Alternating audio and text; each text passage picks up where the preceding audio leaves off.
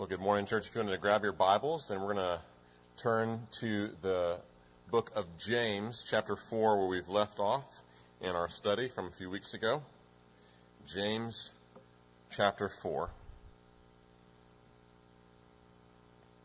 Let me just pause and ask for God's help as we consider His Word. If you will, wherever you're at, let's pause to pray together. Father, we thank you for your Word. Lord, your word is truth. We pray that you would sanctify us by your truth. We pray that by your Holy Spirit you would open our eyes, the eyes of our hearts, to see you for who you are, to see ourselves in light of who you are. Lord, that we would submit our lives to you in trust, in obedience, that we would be transformed by the renewal of our minds. We ask this in Jesus' name. Amen. Amen. Well, I want to begin this morning with a few questions. What is it that gets you out of bed in the morning? What do you find yourself daydreaming about? Or what gets you really excited throughout the week? What is it that you would say makes living your life worth it? Those are big questions. Those are worldview questions, but they're important questions for us to consider. And the Bible gives us a very clear answer for when we ask, why are we here? What's the purpose of our existence? Why did God create us? The Bible is clear, thank God. As people made in God's image, we exist for God's glory. We exist to display the truth and the infinite worth of God in everything that we do. It's talked about all over the Bible. 1 Corinthians 10:31 says, "So whether you eat or drink or whatever you do, do all for the glory of God." Romans 11:36 says, "For from him and through him and to him are all things. To him be glory forever." The Bible's consistent message says God is saying to us that of all the things that we can choose to live for, there is nothing so honorable, so significant, so fitting than to live for the honor and the glory of God. That's why Jesus begins his prayer in the Lord's Prayer, "Hallowed be your name." This way of life, this purpose for our existence, reaches beyond the bounds of this life. It's the only purpose that has the means to actually give us the joy that our hearts long for, the joy that we were created for, that's found in God. I like how the Catechism summarizes the Bible's teaching on our purpose for existence. It says, "The chief end of man is to glorify God and to enjoy him forever." That's why we exist. Now, for many, they hear the Bible's teaching or what the catechism is saying, and they hear this, and it sounds good. Sign me up. Until they realize that following God means trusting him with their happiness. It's one thing to have God as one piece of the pie that is our life. But God demands not just a piece of the pie of our life. He wants the whole thing. He demands the whole thing. He's worthy of the whole thing. And so when it comes to things that we deem as necessary, I've got to have this for my happiness, it's in those things that are valuable to us that we often take the reins up again. Or we try to grab control of our lives so that we don't have to trust somebody else for our happiness. We can eliminate the risk that comes with trusting God, and we can guarantee our happiness, or so we think. Several years ago, my family and I went to a museum in Baltimore where they had one of those carnival curved mirrors where you look in it and it kind of presents a distorted image of yourself. And sometimes the image is funny. You look in the mirror and your head looks like the size of a beach ball, or sometimes your legs look like they're an inch tall and you have a good laugh. Sometimes the image that it presents, the distorted image, is flattering, right? Maybe you're overweight, but you look into this carnival mirror and all of a sudden you look like a bodybuilder. Looking pretty good.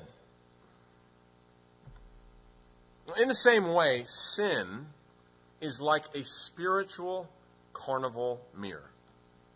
Sin reflects a distorted image of ourselves.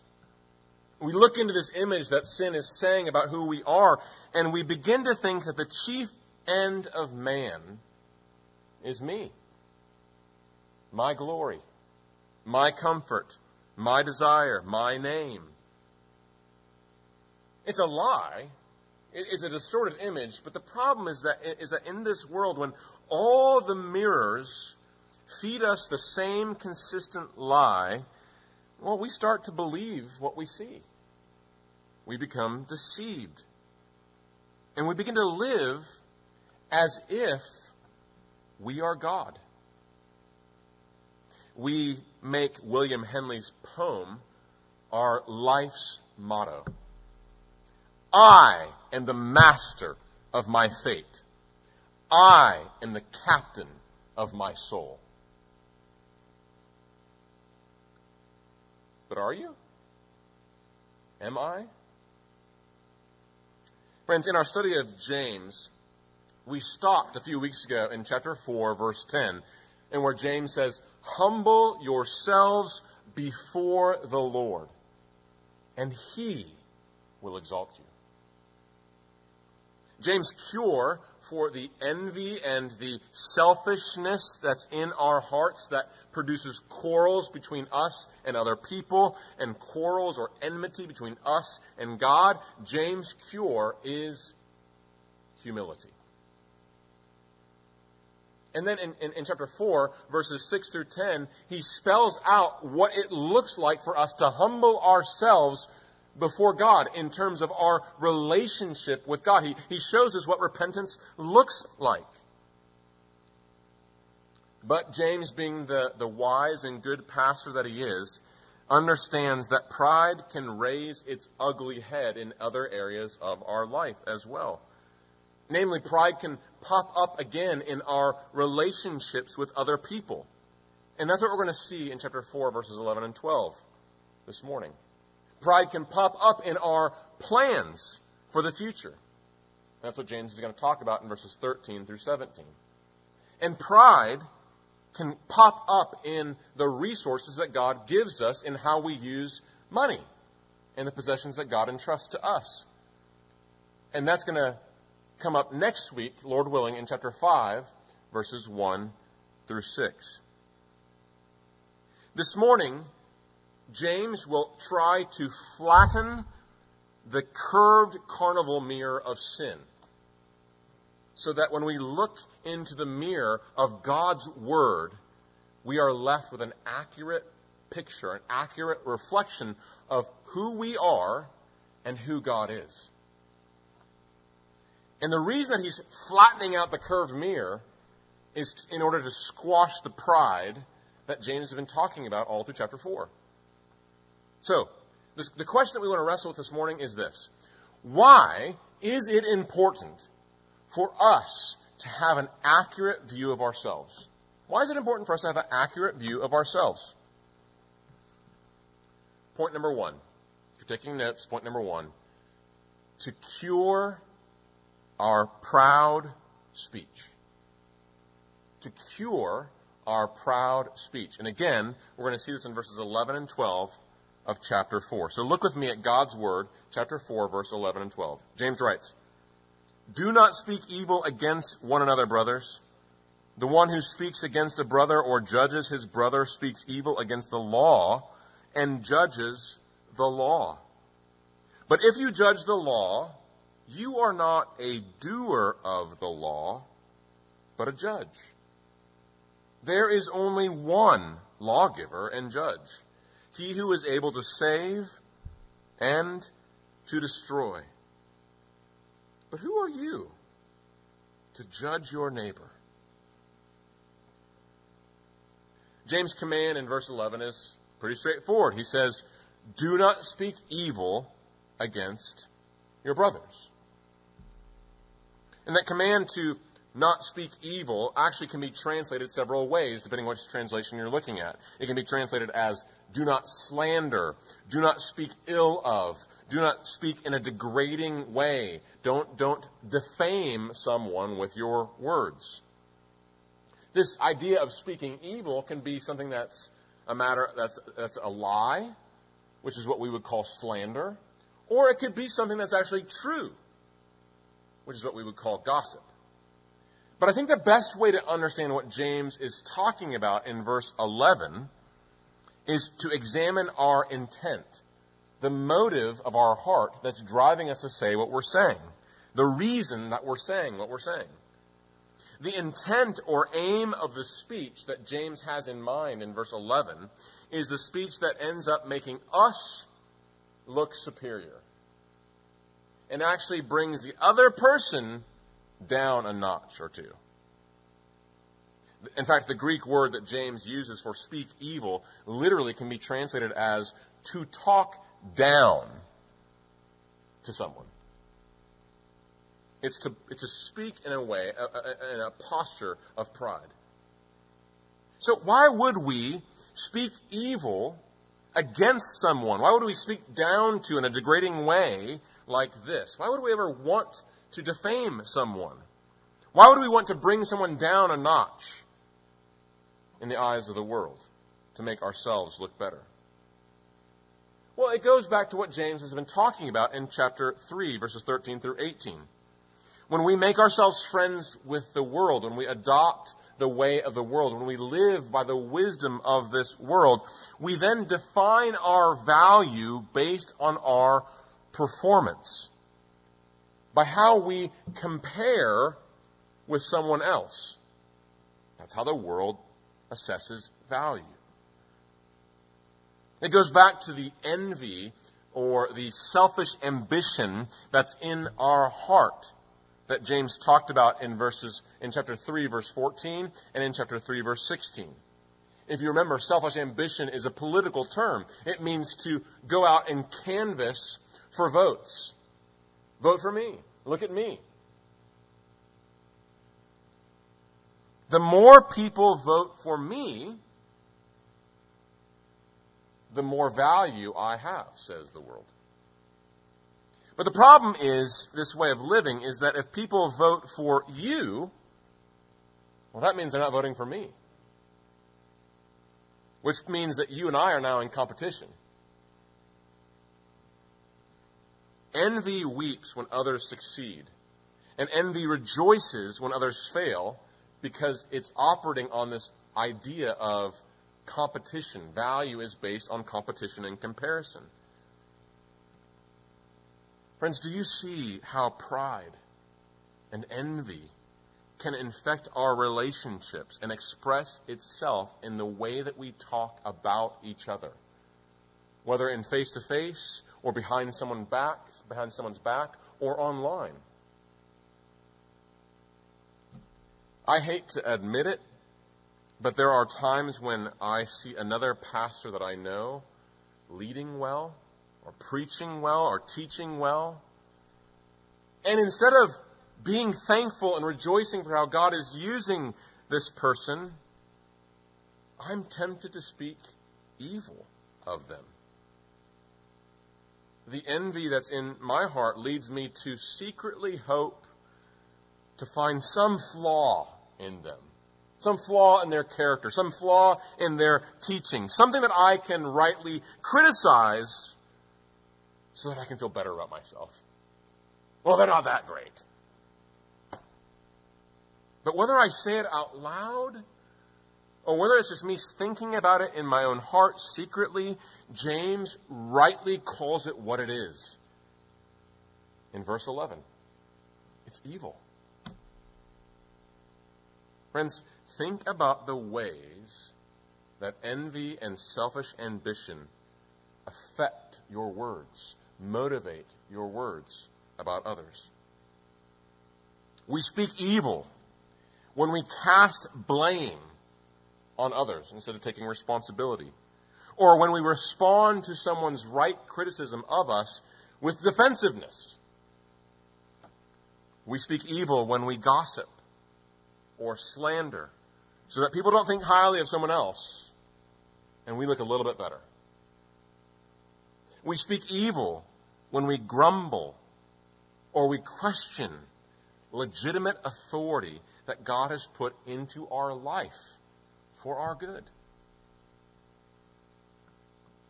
When we put ourselves first, when we demand what we want, it's then that we're most likely to weaponize our words in the form of criticism or complaints or gossip or slander. We use our words to put others down a notch or two and elevate ourselves to protect our desires, to make sure that we get what we want. James says that the reason that this evil speech must stop is that the one who speaks this way against a brother or judges them, he says in verse 11, they're speaking evil against the law. And they're judging the law. Now, if you're asking, well, what law does James have in mind? Most likely the law that James has in mind is the law that he mentioned back in chapter 2, verse 8. The royal law, the law that King Jesus gave to rule over all the laws in all of our lives. You shall love your neighbor as yourself. The problem is that when envy and selfish ambition weaponize our words, we judge the law. In other words, we find some excuse, we find some way to excuse our speech. We find some way to rationalize, well, I know that King Jesus says that, but it's okay for me to do this. I'm the exception here. And you fill in the blank for what reason or excuse you have to excuse yourself from the law of Jesus. Whether it's posting something online or speaking out loud. But James is saying, listen, to pick and choose which commands of Jesus that you're going to follow and which ones you're exempt from doesn't work. That is the epitome of pride. James 1:22 said, be doers of the word, not hearers only, deceiving yourselves. When you're a hearer but not a doer, you deceive yourselves. James' rebuke in chapter 4, verse 11, is an echo of that same command. You are not a doer of the law, but a judge. And I think the way that we are deceiving ourselves, then, is by acting as if we're God. Listen, I know what King Jesus says, but on this one, I'm going to be the one who decides what's good and evil. And so James lovingly, mercifully helps us with his warning. It's his wake-up call. He takes down the curved carnival mirror that actually gets us to believe that we're somehow God. And he lifts up the flat mirror of God's word and says, look at yourself. Don't forget who you are. He exposes the deception and reminds us, you're not God. If you're wondering whether or not that's what James is saying, verse 12 then clarifies that point and drives it home. Look at verse 12. There is only one lawgiver. So when you kind of assume that I'll write my own laws, I'll determine what's right and wrong, James says, no, you don't get to do that. There's only one lawgiver. Not two, not three. There's only one. It's God alone. He is the lawgiver. He's the creator of all things. He determines right and wrong, good and evil. He's the only one who has that say. He is the standard of goodness.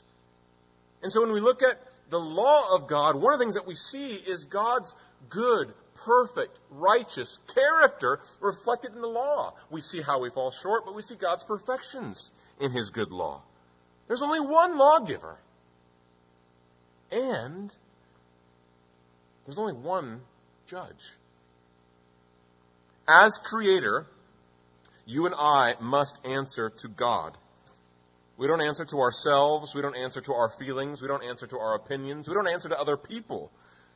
God will have the final word. God's opinion is what matters most because he alone, James says, is able to save and to destroy. James ends verse 12 by asking the question about our identity. Who are you? Who are you? Who are you to judge your neighbor? In other words, who do you think you are to act like God? Who do you think you are to lay aside the command that Jesus gave to all of us to love our neighbor as ourselves, and then to say, well, I'm the exception here. It's okay for me to tear someone down with my words. I'm the judge. Who are you? James says. Now, it's important for us to pause here and ask the question, okay, what does James mean, though, when he talks about us judging our neighbor? Is it always wrong to judge somebody else? Because our culture loves to quote Matthew 7, right? This is the motto that they don't like certain parts of the Bible, but they'll love Matthew 7 where Jesus says, judge not lest you be judged. And they take Jesus in Matthew 7 out of context, and they make Jesus say something that he's not saying. In other words, what they think Jesus is saying is, hey, judge not lest you be judged means what's wrong for you may not be wrong for me. So don't judge me. We all have our own morality. We all decide what's right and wrong in our own prerogative. So don't judge. But if that's what you think Jesus is saying, if that's what you think James is saying, Jesus and James are actually saying the exact opposite. When James asks, who are you to judge? He's actually attacking the idea that we can somehow set up our own laws, our own standards, and act as our own judge, as if we are our own God, and that we have the right to judge others based on our own personal standards, opinions, and our own personal morality. James says, no, you don't. You're not God. There's only one lawgiver, one judge. And it's not you and me. We are not God. Yes, there is a right and there is a wrong. But we don't decide it. God decides it. Our job is to submit to it. Not to judge his law. That's a good law. That's not a good one. If Jesus says you do it, you do it. He's our king. And so with this context in mind that we're looking at in James 4, it becomes clear that James is not saying that we should never judge. He's talking about judgment in a particular context. Listen, all through this letter, James is judging. In James chapter 2, he's calling out the sin of partiality. That's a sin. In James chapter 3, he's calling out the out-of-control speech as sin. In chapter 4, he calls out the sin of worldliness. He's judging all throughout the letter. But here's the difference. James is not judging another Christian on a disputable matter, an issue of the conscience or a personal opinion. James is not judging by his own personal standard of morality. No, he affirms that God is God and that God declares what's right and wrong in his word. And then James is just simply acting as the mailman. Here's what God said. We should submit to it, including James. When we hold up God, as followers of Christ, when we hold up God's standard of right and wrong, we're not being proud. We're not violating God's commandment not to judge. We're not violating what James says. When we hold up God's standard as right and wrong, we, like James, are submitting ourselves to God's standard. That's an act of humility. One example of this is the way the Bible talks about church discipline. You can read about church discipline in Matthew 18, verses 15 through 18, or 1 Corinthians 5, verses 1 through 5. Now, most church discipline really happens all the time, but most church discipline happens in private between two Christians who are warning or rebuking in love or encouraging each other to follow Jesus. It happens in private. And so most of the examples of church discipline you'll never hear about unless you yourself are the one being rebuked or encouraging another believer. If Zach Schlegel falls into sin, if I start to drift, then another brother or sister, particularly a member of First Baptist, has the responsibility to, in love, call me out.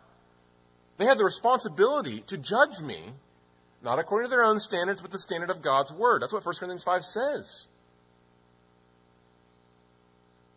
And then to call me, not just call me out to embarrass me, but to call me back to Christ.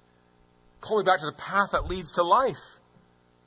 In fact, if we skip ahead, this is how James actually ends his letter.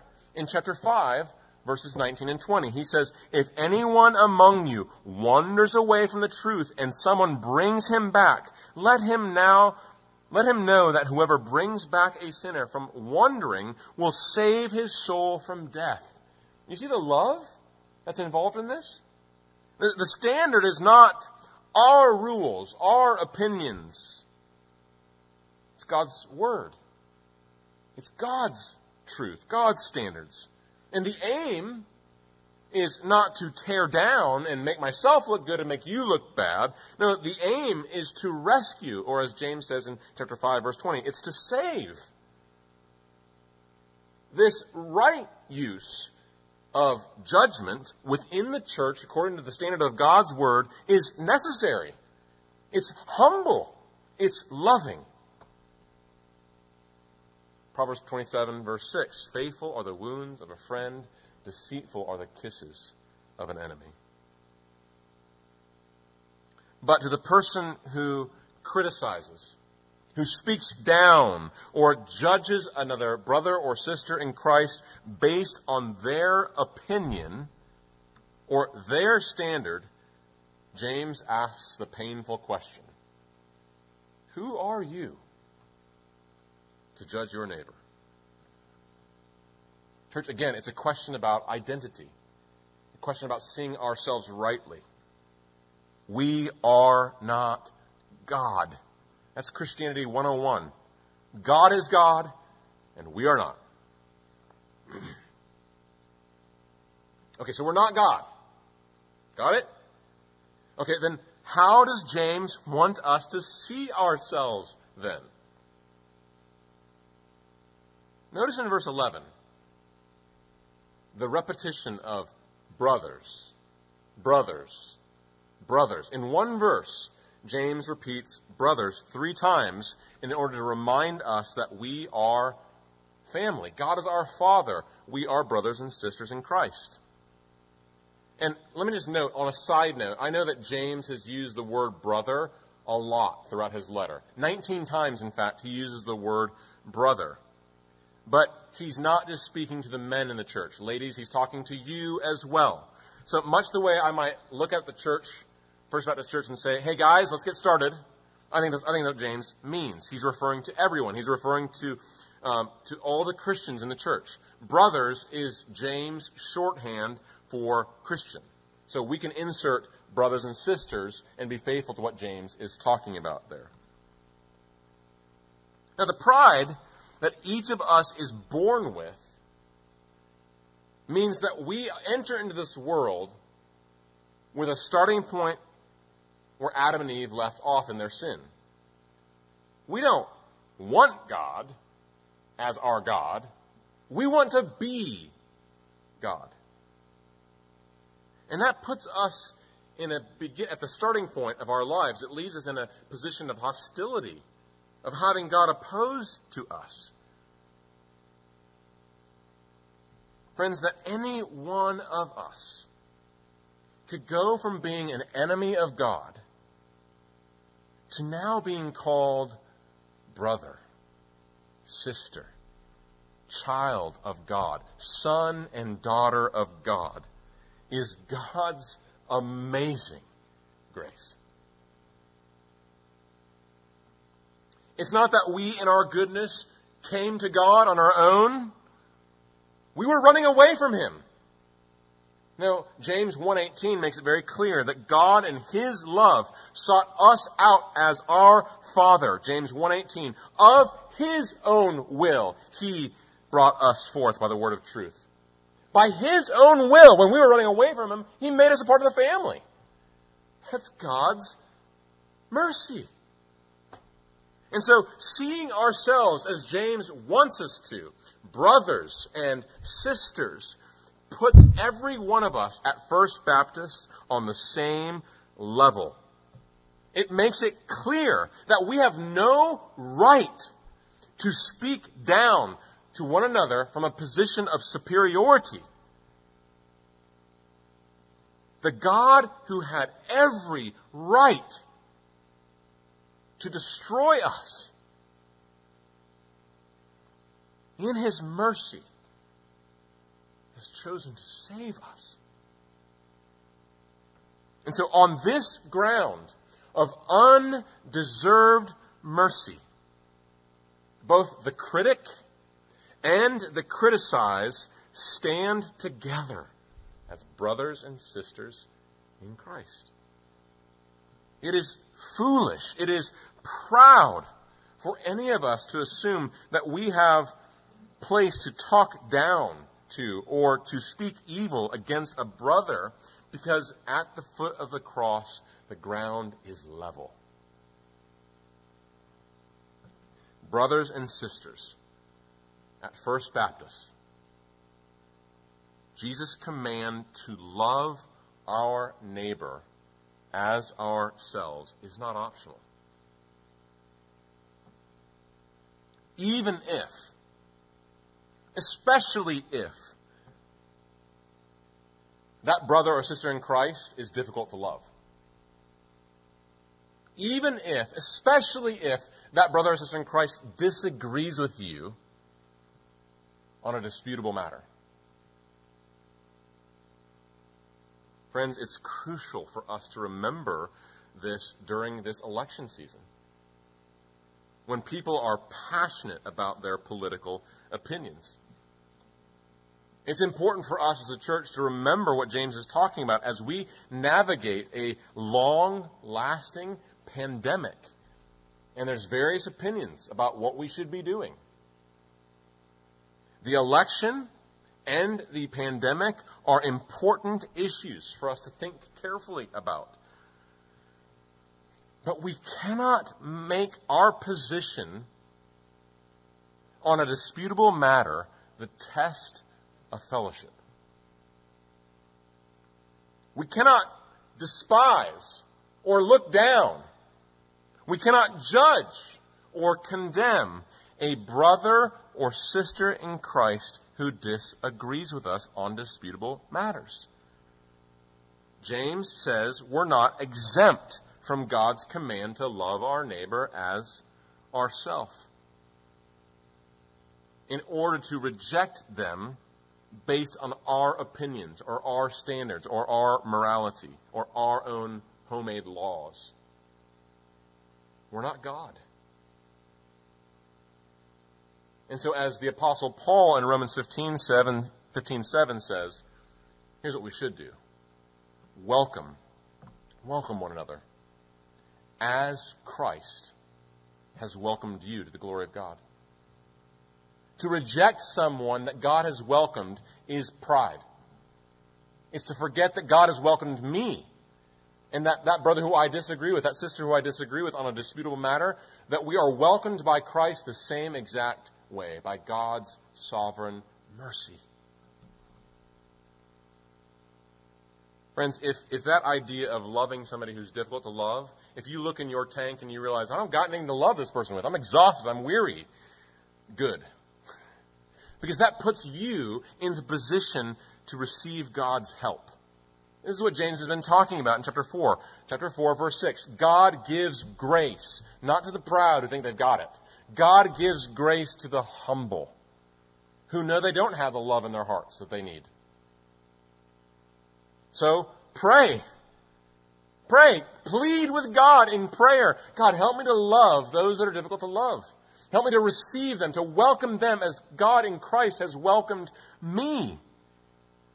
Keep listening to the sermons. Read God's Word. Cling to God's Word. Or as James 4 verse 8 says, draw near to God. And that sweet promise. And He will draw near to you. Friends, if you're not yet a follower of Christ, I'm so glad that you're listening in to this sermon, that you joined us online and you're listening to this sermon from God's Word. We at First Baptist speak to you this morning not as those who have their lives together, and certainly not as those who see themselves as good people. We are not good people. We're bad people who have been shown mercy. And so we speak to you this morning.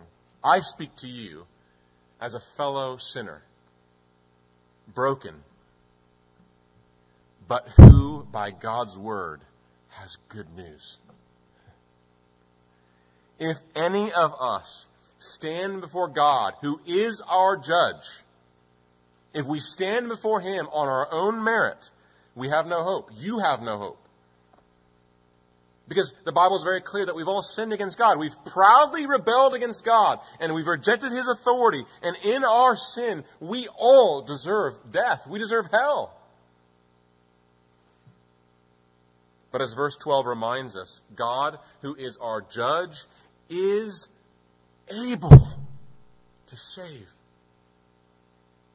He's able to save not by sweeping sin under the carpet or by judging us on some cosmic bell curve. That would be to compromise His holiness. No, God is able to save through Jesus Christ. Jesus, the sinless Son of God, died in our place for our sin, and He rose again on the third day so that we could be forgiven. This is what Paul says in 2 Corinthians 5, verse 21. It's what we sang about in Jesus Messiah earlier this morning. Paul says, God made Him who had no sin, that's Jesus, to be sin for us, so that in Him we might become the righteousness of God. Friends, it's not a matter of us trying to be a good enough person. If you think that you're okay, that you're a good enough person, you are telling Jesus, I don't need you. Because He came to seek and save the lost. He came as a physician to heal those who knew they were sick in their sin. Friends, the heart of God. God does not delight in our destruction. God delights. You open up and look at the heart of God. You will see a heart that delights in saving sinners. He is able to save through Christ His Son. But you must respond. You can't just hear this and even agree with this. You have to come to Him. You have to turn away from your sin. Turn away from your sin. Turn away from your self-effort, your self-righteousness, your self-reliance. And trust in Jesus. Trust in Him. Draw near to God in Christ, and He will draw near to you. Friends, a right view of ourself is important to cure us of our proud speech. And a right view of self is important because, secondly, It's there to cure us of proud planning. That's point number 2 if you're taking notes. It cures us of proud planning. And we're going to see this second point in verses 13 through 17. Look at verse 13 with me. Come now, you who say, today or tomorrow we will go into such and such a town and spend a year there and trade and make a profit. Yet you do not know what tomorrow will bring. What is your life? For you are a mist that appears for a little time and then vanishes. So in verse 13, James envisions someone who's working, a businessman, a businesswoman. They have their business plans, and it looks like they're very thorough. They have a location. They have a timeline. They have a business plan and a plan to make a profit. Now, none of those things are bad. It's not wrong to plan. It's not wrong to want to make a profit. If you read the book of Proverbs this afternoon, you'll find lots of wisdom from God on planning, on business, on making money. That's not the problem.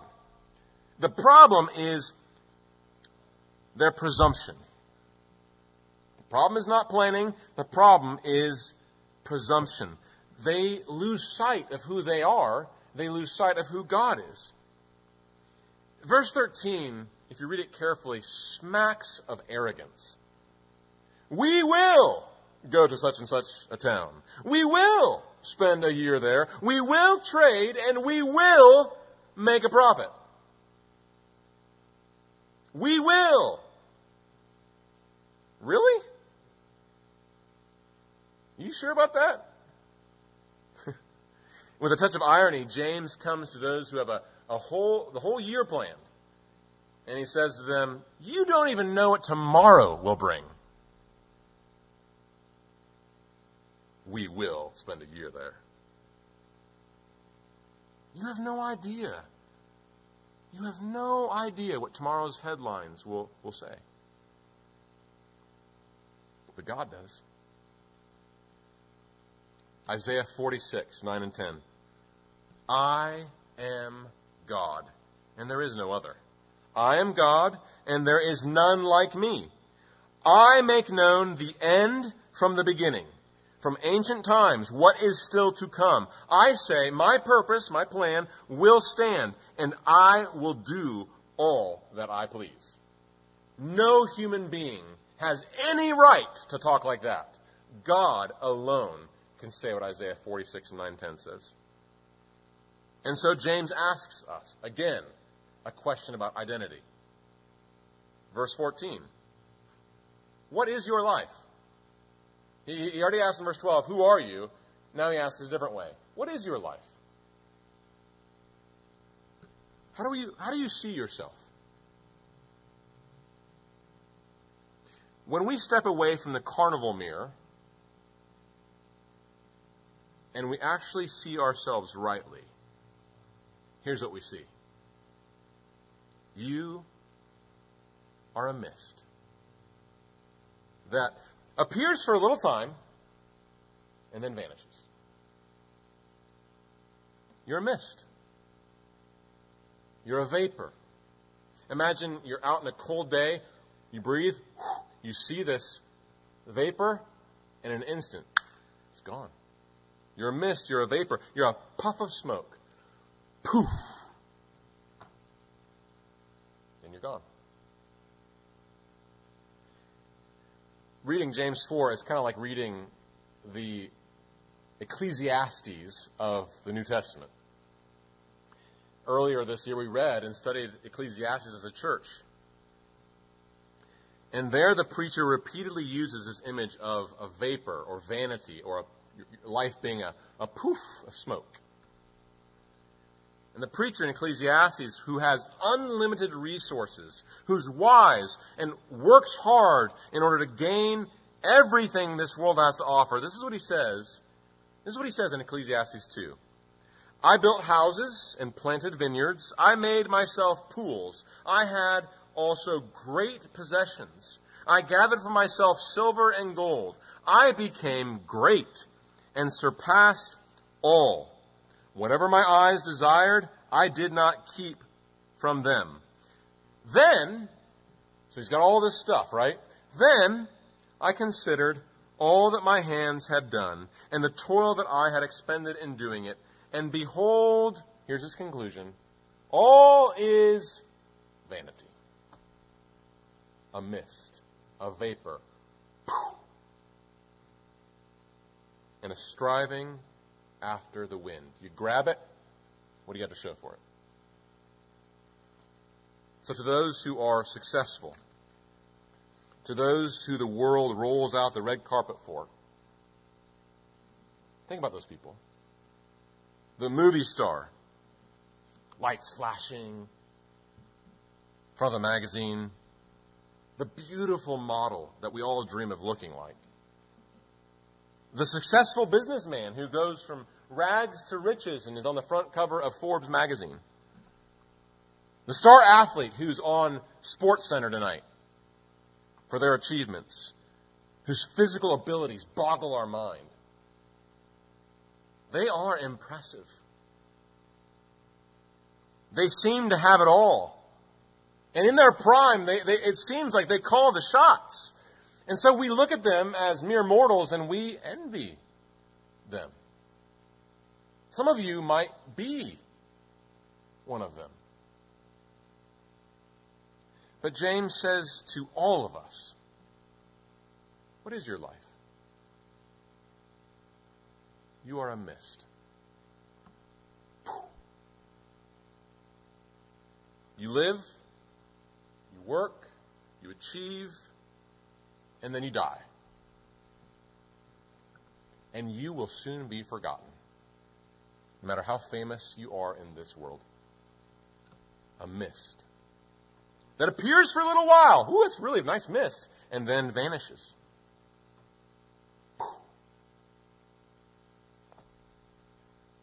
I think this is hard for our young people to believe. Turning 40 this year, so I think I'm out of the young person category.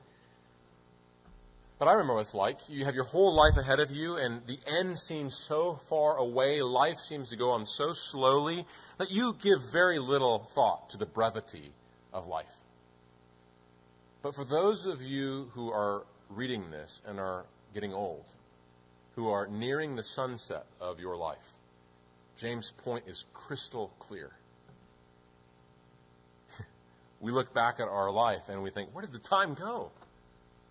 I thought I had forever. Where did the time go? It went by in a flash.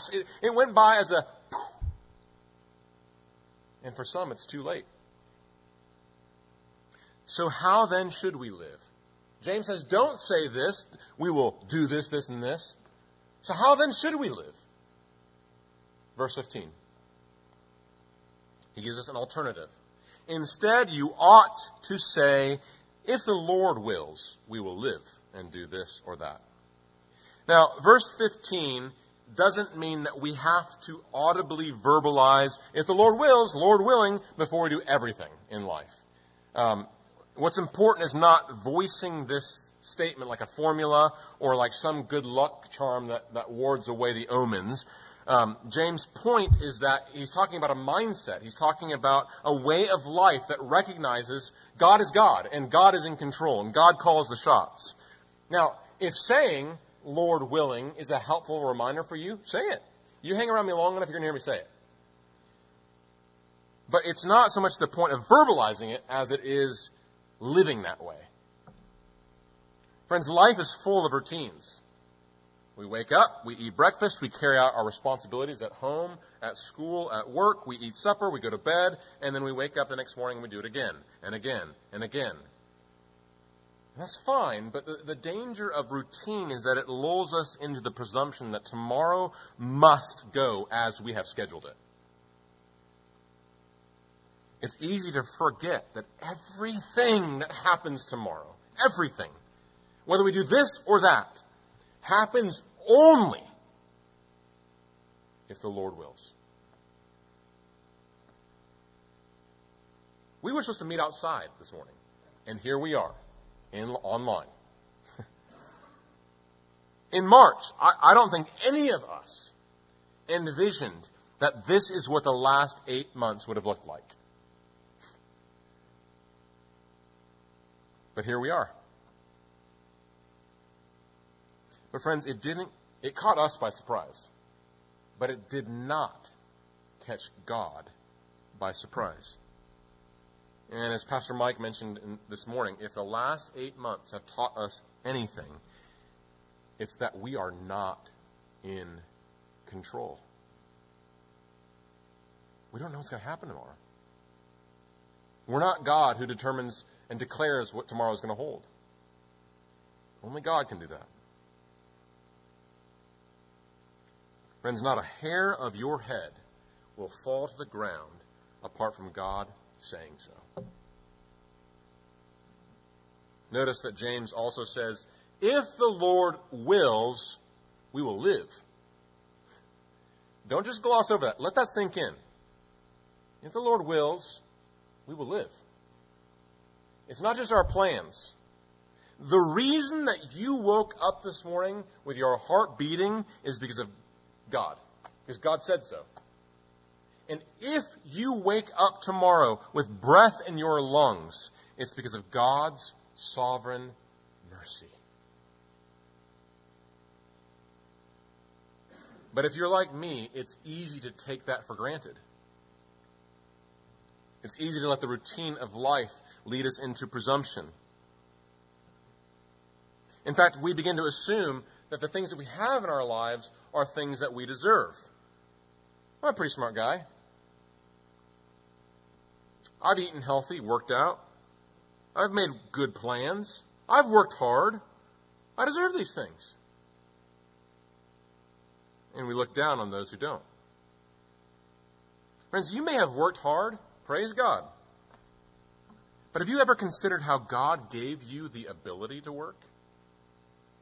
That God gave you your body, God gave you your mind, God gave you your health, your opportunities, God gave you your life and can snatch it away in an instant? What do you have that you have not received? And if you've received it, then why do you boast? James 1:17. Every good gift and every perfect gift is from above. Ecclesiastes teaches that trying to be God will ruin your supper. It's exhausting. It's exhausting to try to be God, to try to run the universe, to know everything, to control everything. God does that with his feet up on the desk. But when we try to do it, it's exhausting. But when we realize that God is God and we are not, when we accept that nothing happens in our lives or in this universe unless the Lord wills, when we see that and believe that, it frees us from the burden of pretending to be God so we can sit down and eat our bread with joy and drink our wine with a merry heart, as Ecclesiastes 9:7 says. Life, friends, life is short. Life is a mist that appears for a little while then vanishes. Friend, what relationship have you ignored? What beauty have you overlooked? What good have you missed because you've lived with your head down, worried about all the things that are going on in your life that you have no control over? Lift your head up. Look at God who reigns and rules this world, not you and me. During lunch today, here's an application for you. During lunch today, take some time and make a list. Brainstorm by yourself, together with those you're eating with, about all the things that are good in your life today. It's easy to overlook those things. We need to be intentional. Write it down. Talk about it over lunch. And then look at that list and remember what James says. That nothing happens unless the Lord wills. And then knowing that, take some time to thank God. These things that we overlook, thank God for them. God's sovereignty, His being in control, frees us to enjoy supper and to be grateful. But it also helps us when life throws a curveball at us. When good things are taken away, when we lose our job or our health or the ones that we love, no matter how agonizing or painful it might be, that God is sovereign is the reminder that we can trust God's in control. And we're still in His loving care. And our inheritance is imperishable, undefiled, and will not fade away. Our hope is a living hope that this world and its circumstances cannot touch. Job, who lost everything, said this in Job 1:21, "Naked I came from my mother's womb, and naked I shall return. The Lord gave, and the Lord has taken away. Blessed be the name of the Lord." You want to say that? You want to live your life blessing His name? I do. It's easy to say that, though. It's easy to read Job 1:21 and say, yes, amen. It's another thing to live that way. To continue to be thankful in good times. To be trusting God in tragedy. And so James goes on in verse 16 and 17 saying this. Look at verse 16. "As it is, you boast in your arrogance. All such boasting is evil. So whoever knows the right thing to do and fails to do it, for him it is sin." Now, the right thing to do in this context is to give up boasting. The right thing to do is to stop putting ourselves first and speaking down towards others and putting them down. It's to stop being presumptuous in our plans. And I think James assumes that if we're asked, "Are you God?" we would all say, "No, I'm not God." We know that. But James then goes on in verse 17 and says, it's easy to know the right thing to do and then turn around and fail to trust God with our lives than to trust God with our happiness. When the whole world says that our value and significance is based on our performance, our looks, our abilities, how we compare with each other, it's hard to humble ourselves. It feels like the whole world's going past us and getting ahead, and we're falling behind. But James' reminder of the sinfulness, the evil of boasting and arrogance is James' mercy to expose sin in its carnival mirror. It's like James is saying to us, church, don't be deceived. I know that's what the world says greatness is, but don't be deceived. The world is wrong. It takes faith to believe that, but it's wrong. Jesus defined greatness this way. Mark 10:43-45. "Whoever would be great among you must be your servant, and whoever would be first among you must be slave of all." How can we know that Jesus is right? For even the Son of God came not to be served, but to serve, and to give his life as a ransom for many. What Jesus taught, James then also taught. James 4 verse 10. "Humble yourselves before the Lord, and He will exalt you." The chief end of man is not me. My glory, my comfort, my name, my desires. Church, the chief end of man is to glorify God and to enjoy Him forever. The way up, the Bible says, is to go low. It takes faith to believe that. To humble ourselves before God, to humble ourselves before our neighbor, and to love our neighbor by serving them. Believing that Jesus is right, the first shall be last, and the last shall be first. Our flesh will fight us on this. The world will say that we're wrong, but we know it's the path that's true, because it's the path that Jesus took as our forerunner. First the cross, then the crown. Let's trust Jesus together. Let's pray.